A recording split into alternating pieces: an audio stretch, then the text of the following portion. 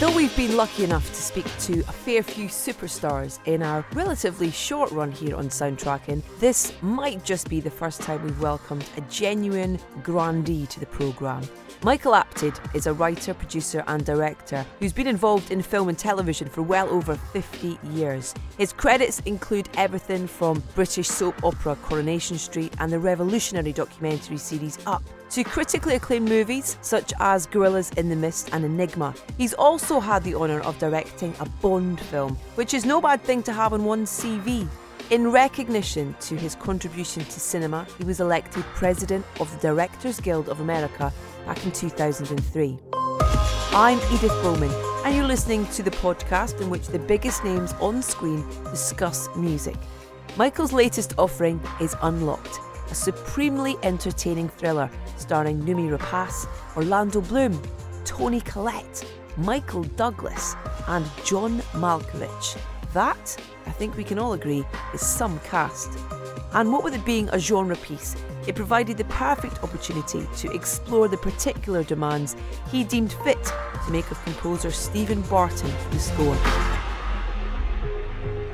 Michael, congratulations on Unlocked. I thoroughly enjoyed the film. I kind of just kept guessing the whole time, and you kind of find that less and less, I think, when you go to the cinema now. You guess too soon. Yeah. So thank you for that. I thoroughly enjoyed it. This is a podcast where I talk to filmmakers about music and their relationship with music, both within the work that they create and the experiences that they've had along the way. And when I look at the list of composers that you've worked with over the years, you've been in with a great bunch, haven't you? Yeah. But with this, let's start with Unlocked in terms of Stephen Barton and why he was the right man for the job and what you required of him, and how important was music to this particular film? Well, I think it's important to every film. I think with a thriller, it has to help drive the film, so there has to be a lot of it. So it can't be too distinctive, otherwise if you keep hearing the same theme or the same groupage of notes and all that sort of thing, I don't think that's helpful. So you want a lot of music, but you don't want to get bored by it. Sometimes you don't even want to notice it, but it does lay the kind of foundations of the emotion of the scene without you realizing that it is. In this case, I wanted someone who could give me a lot of music in the film without making it boring.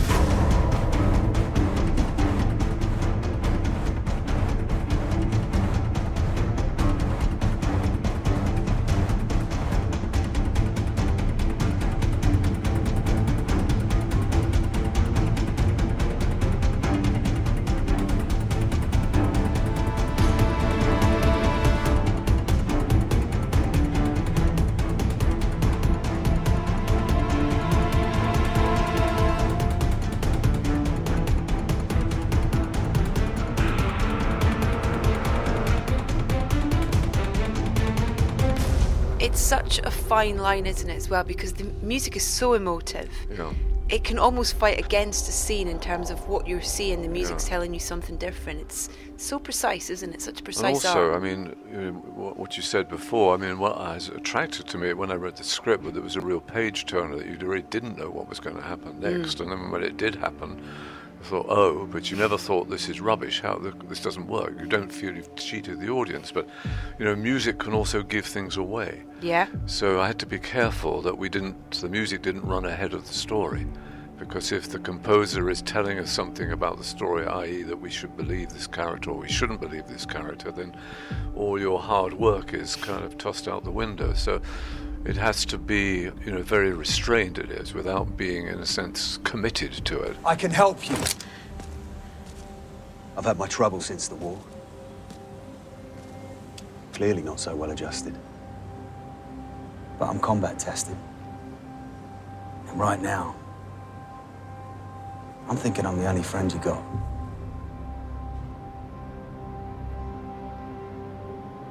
Go home, Jack. I am home. Where the fuck are you? Any idea?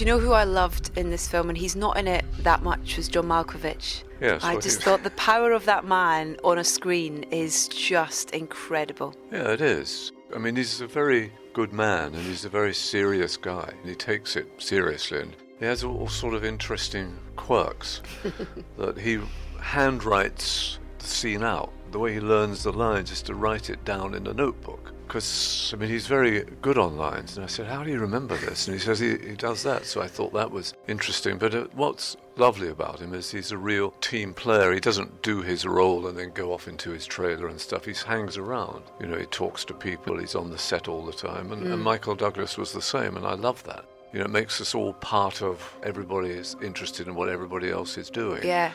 It was great with John. John would just hang around. And he's such a subtle actor. You hardly realise it when he's doing it. Then when you look at it afterwards and where you're editing it, you see how complex he is. Like all great film actors, a lot of it is internal. You know, a lot of it, you, the audience, have to do the work. He's not someone telling you who they are or what they are, whatever. There's something slightly mysterious about it, which is very challenging for an audience. They don't even realise it, but it makes you hang on every word. It makes you want to watch everything he does because you're trying to figure him out, and he's not giving much away. And especially in a thriller like this, when anybody could be the bad guy or the bad girl or whatever, it's fun to have an actor who can deliver emotion and narrative, you know, in a very undercooked way, rather than shout it out at you. How the hell could you miss her? Do you really want to go there? You ran an illegal op on my soil, and when it all goes sideways, you come crying. Emily. MI5's not your mother. Yes, you're right. Do you know how I know that, Emily? Because my mother could have handled the fucking grab.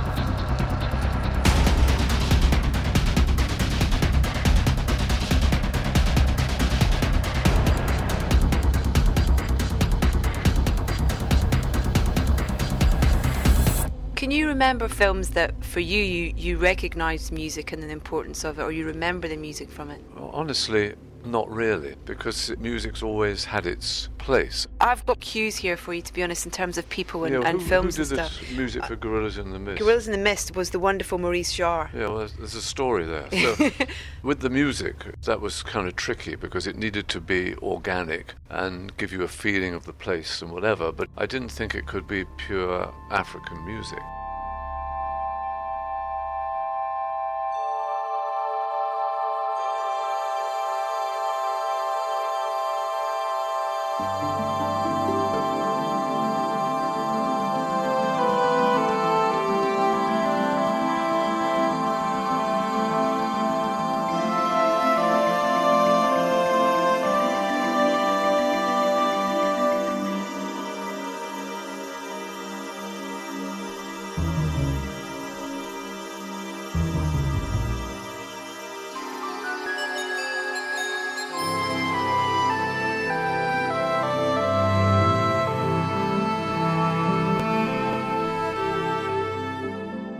So he did a lot of research into African music, especially in that area of the world, and he did a score based on that. Yeah. I remember I showed the movie to the studio, and in fact it was two studios that backed it, and they said, "That's very good, Michael, when are you doing the music?"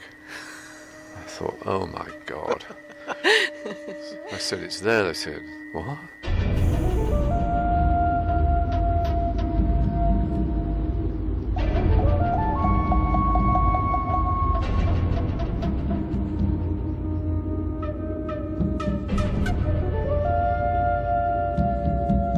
And in fact, we'd probably gone too far. We had been so anxious to be authentic and to be respectful to the culture and all that we'd kind of somewhat missed the point of the music, because for all I'm saying about it should be understated, it still has to drive the emotion of the film.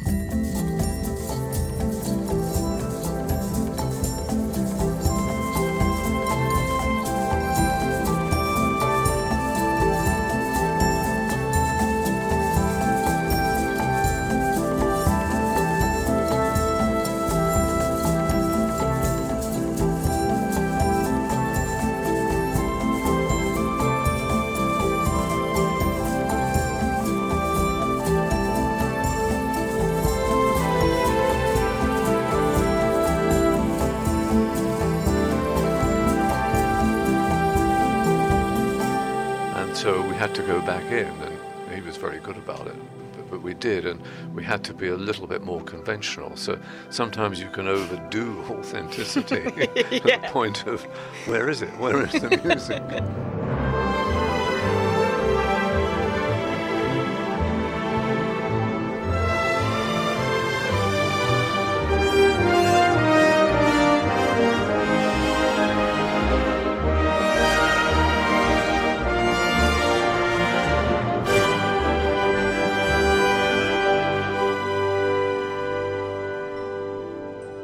I mean, you know, Maurice, in terms of the iconic films that he worked on, Lawrence of Arabia, Dr. Zhivago. I know.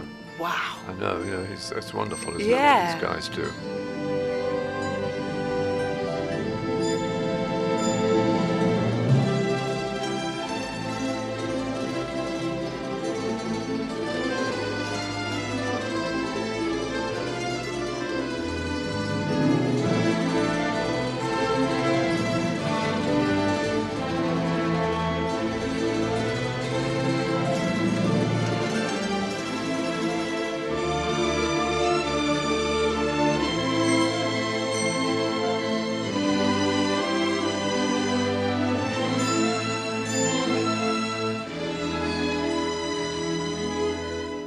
You know, I can hear them in my head, and I can see those sweeping scenes in my head as well. I've worked with a lot of good musicians. Yeah.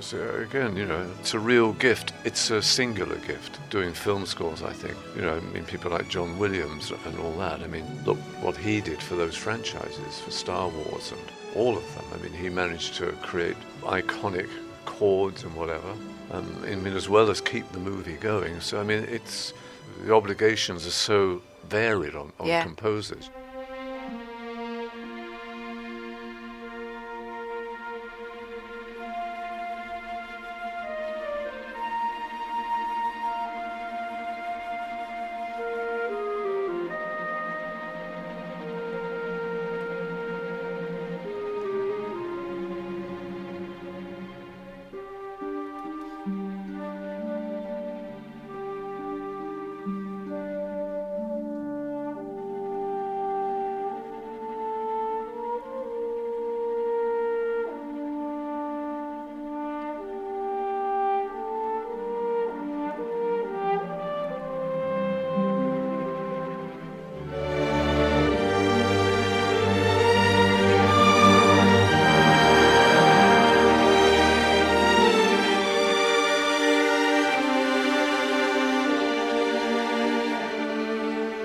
As you can tell, I could only speak in great generalities about music. I mean, I can't say, well, let's think about Beethoven's Sixth Symphony at the end of... Me too. So it's annoying to people, but it's one of those things that when you listen to stuff, then you kind of get a feeling. And I'm not frightened to embarrass myself and say, you know, this is too lyrical, or this is just boring, or whatever. Because I think you have to be direct with people, because, you know, they have their own language, their own terminology, and it's one of the difficulties of being a director. You have to know about lots of things, but you don't know very much about it. You don't try and do everybody's job, whether it's the production designer or the editor or the costumer or whatever. You know a certain amount, but I think it's wise to give people air, space to breathe, to bring their skills to it and not pretend that you know everything. Particularly with composers. I can only tell them whether I think it's appropriate or I like it. I can't tell them what's wrong with it or what's right about it. I just have to say, this works very well and this doesn't work, and they'll say, why? I say, well, it's too intrusive, or I have to speak in staggering cliches. And well, you do. I remember a great production designer, Paul Silbert, said, don't be afraid, Michael. You have to speak in cliches to us, and our skill is to turn that cliche into something real and original. So I was pleased to hear that. You talk about John Williams, and of course you worked with the other famous John when it comes to composers, John Barry on Enigma. Yes. And also worked on a Bond film as well. Yeah. When you're stepping into something like a Bond film that obviously has that existing framework to a soundtrack already, does that make it problematic? Is it fun? It's a challenge. I mean, it's something you have to do. I mean, you have to deliver the iconic messages of whatever you're dealing, whether it's a Bond film or something. You've got to do that.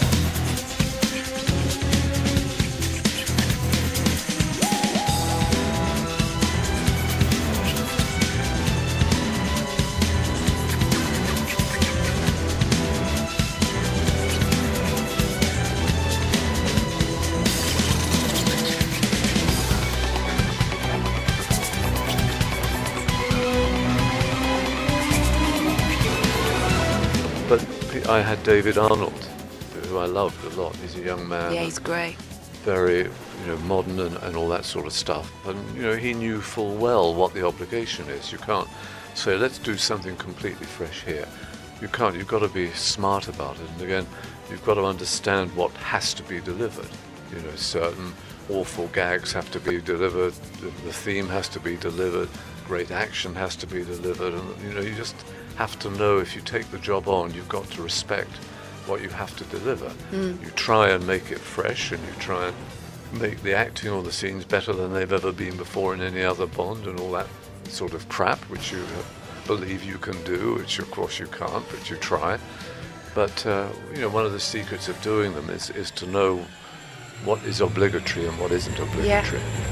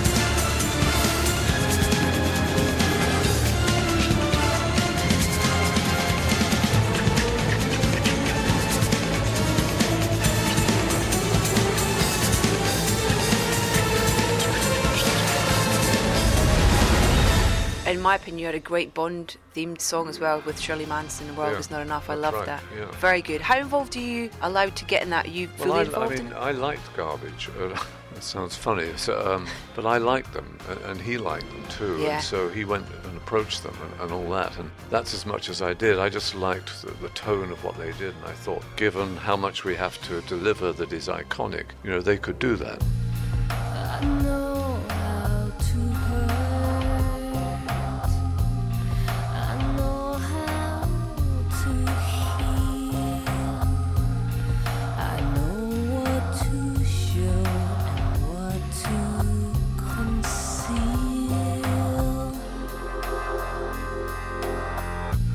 I know when to talk, and I know when to touch. No one ever died from wanting too much.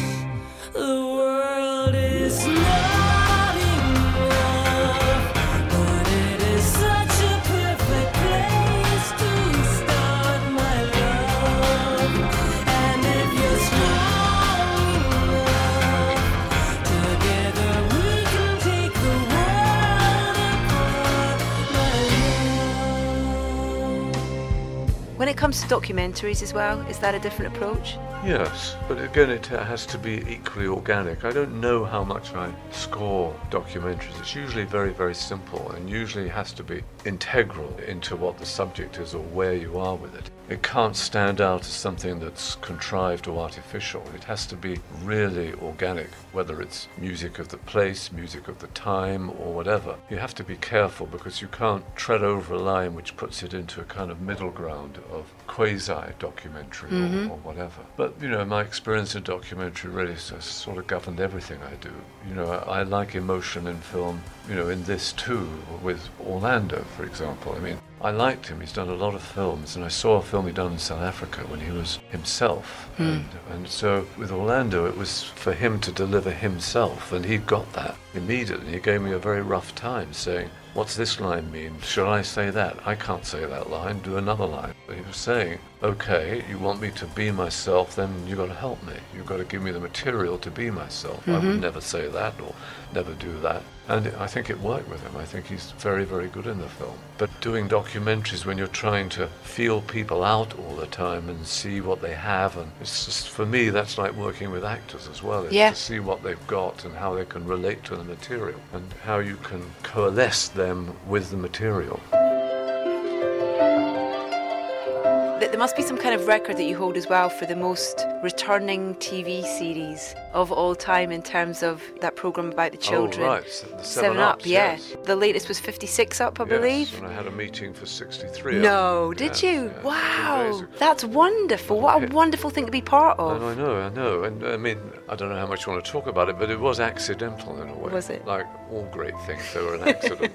No, we set out, we were asked to do a film in 1963, and I was just the junior researcher on it, about the social state of Great Britain. How class-ridden was it? And rather than have a load of politicians or journalists or whatever come in and pontificate about it, why don't we get a group of 7-year-olds to tell us what their dreams and ambitions are? And we did that, and of course it was electrifying. I mean, it shook the nation. It had a huge impact, that first one, and it was supposed to be just a one-off film. And we didn't take a tremendous amount of trouble choosing the people. We just needed certain from the different classes, from the working class, from the middle class, from the upper class. So it was all done very, very quickly, but it was a brilliant idea. Not our idea, but it was a brilliant idea. And then when we saw it, and it created such a stir that we thought, well, we should go back. And so we went back, and it took us quite a long time to figure it out, I have to tell you, which is shocking when you think about it. But I went back and I did 14, which is a bit more difficult because they weren't quite so cute, but you could see the power of it.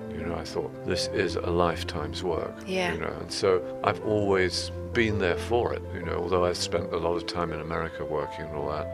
It's been such an important part of my life, of my career as well, because it's generated a whole new realm of documentaries. I mean, the kind of longitudinal documentary and all this kind of stuff, but it was a gift. The idea of looking at a bunch of people over time and how they evolve, that was a really nifty idea. I didn't want to do it when I was 14, and I vowed I'd never do it now, but here I am. Hopefully I'll reach my half-century next year and I shall bow out. I suppose I have this ridiculous sense of loyalty to it, even though I hate it, and that's just such a contradiction, isn't it?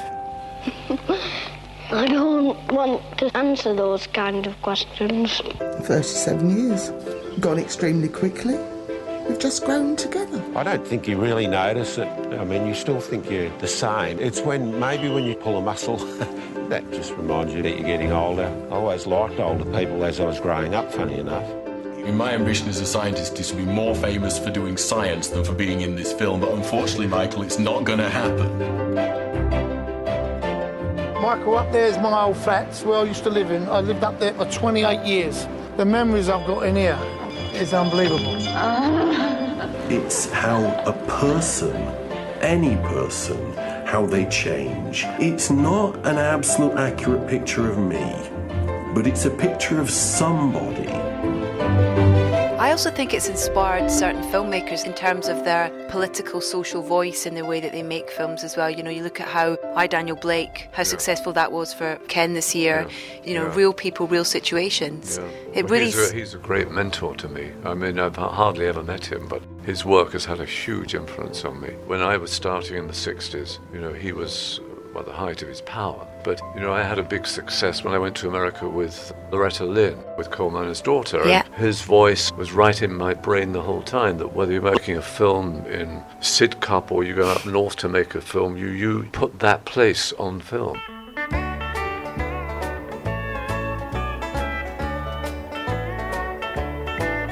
Well, I was born to coal miner's daughter in a cabin on a hill in Butcher Holler. We were poor, but we had love. That's the one thing that Daddy made sure of. He shoveled coal to make a poor man's dollar. So I went into the Appalachians, where I'd never been, never heard of it, to do this film, and I used the people of the Appalachians in the film. I shot the whole thing there. There was only 3 actors in the film, everyone else was from that area, and it gave the film a voice. It gave the film an authentic voice, which made it very successful because no one had ever done that. There'd been other films made about the Appalachians, but not in that way. You know, I just got that from Loach, really, watching his stuff, how he gave films a sense of place, and the geography of his films wasn't just the natural geography, it was the geography of the people. Put the people in the film. So, I mean, he had a profound effect on me because that film really launched me in America. And I've done lots of films where I've gone into strange places, and all the time, because of him, because of what he did about it and how it worked for him, I always use local people in it. With that film in particular, in terms of approaching how you score something like that and trying to keep authenticity within the score, similarly with what you were talking about with Gorillas in the Mist, I imagine. But that wasn't so difficult. In fact, it was kind of a weird experience because we hired a very distinguished composer to do it. And he came in on day one and it was a disaster. And I just had to say to him, this isn't going to work. So what we did, the music editor went down to Nashville, got a group of musicians together, and they improvised the score in a studio. Wow. I mean, it was a ballsy thing for me to do, but I knew it was a disaster. I mean, it was a lovely score, but it had nothing to do with what the film was about, especially with the film was about music. Wonderful. It's all a learning thing, you know. Happy accidents, almost again, yeah. You have to be brave in a way when you see something that's wrong. You know, you have to stop it. And then when you have an answer, make it authentic. Yes, use that music. You think, well, why didn't I think of that a year ago? Before putting this poor man through doing a score for a film, which was never going to work. Well, a lot of things have changed since way back then. And it's so good to be back home again. Not much left but the floor. Nothing lives here anymore except the memories of a coal miner's daughter.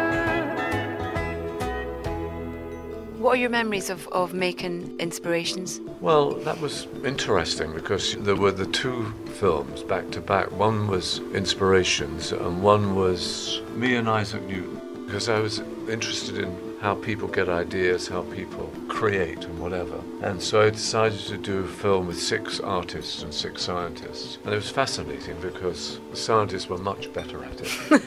Because their lives are spent trying to raise money, trying to show people that they're on some path of scientific study to get the money to do it. So they've always got to be figuring out what they're doing and why they're doing it. Whereas artists, and I'm not saying it's secondary in any sense, but theirs is more inspirational. It's difficult to trace, it's difficult to track down how they get this idea, and it's kind of a clumsy question to them, and they usually answer it clumsily. And they don't like answering it most of the time as well. I did Bowie, and he gave me one morning in a studio, and he said, I'm going to write a song for you.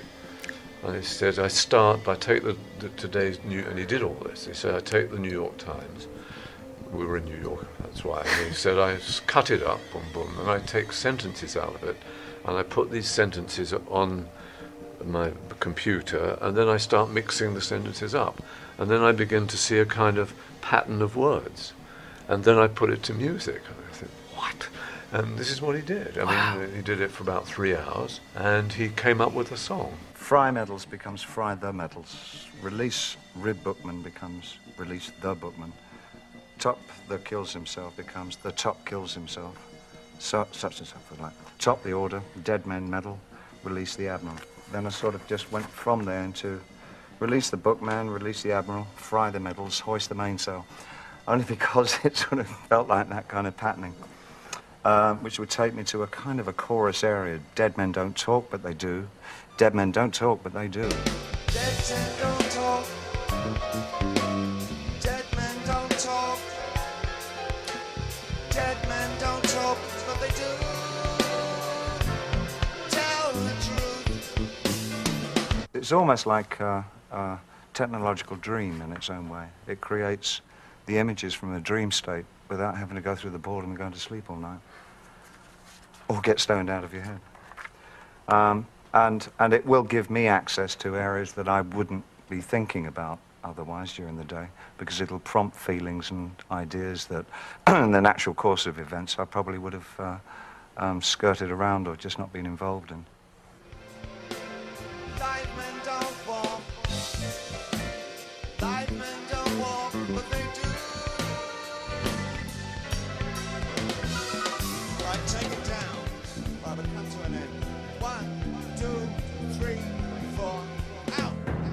There's almost a science to that, isn't there? Yeah. There is. I mean, that was fascinating, but artists find it very difficult, in my experience, to explain why they do this piece of sculpture or why this particular painting. I mean, I had great artists and they couldn't really explain it. Can you explain how you do it, if someone asks you? A bit. Because you're an artist. Well, yeah, but I mean, I can explain, and I've explained it a bit to you, that what I look for in a script, whether it's Bond or something, is some emotional level to it.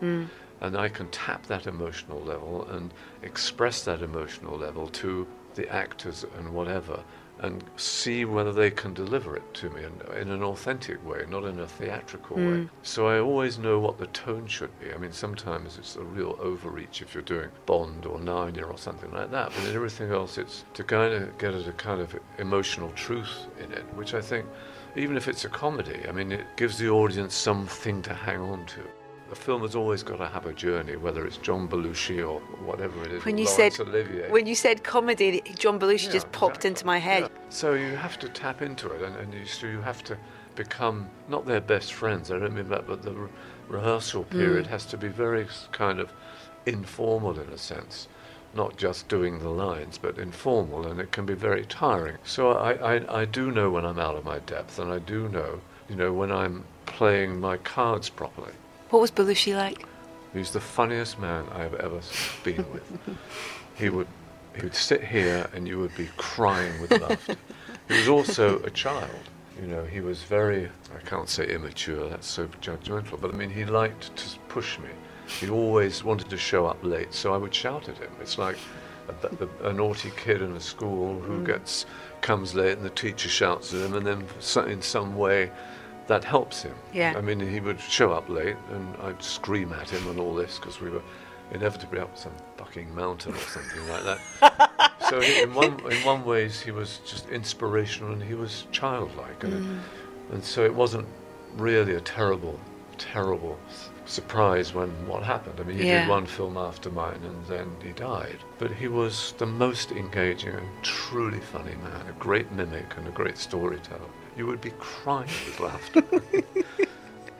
What lovely memories to have. Yeah, absolutely. I could sit and chat to you all day, but there are a queue of people waiting to chat to you. It's an absolute pleasure. Thank you so much. All right? I think we did all right. Well, You? I don't know your needs. Needs are fully fulfilled. Thank you so much. Real pleasure to meet you. Good, Thank you. Too.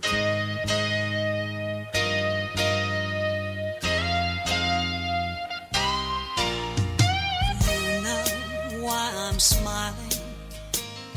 You know what you do. I wake up shining, just being with you. Knowing you're beside me, knowing you're alright, makes it so easy to get through the night. We will never say goodbye. When I go, this I know, we'll be together. And in my arms you'll ever stay. Never say goodbye.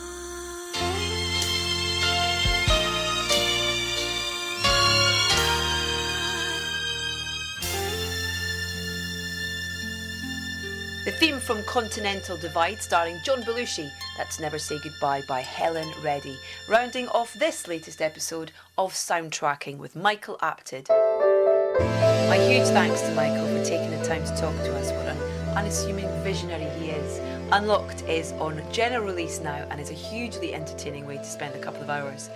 You can subscribe to this podcast via iTunes or head to edithbowman.com, where you'll also have easy access to all of our previous episodes. Please, if you can, follow us on Facebook, Instagram and Twitter. We are at Soundtracking UK, and be sure to tell your friends about us if you like what you hear. Next up, the man who brought us Mrs. Brown, Shakespeare in Love, the best exotic marigold hotel, and his new film, Miss Sloane. Director, John Madden. I very much look forward to the pleasure of your company then.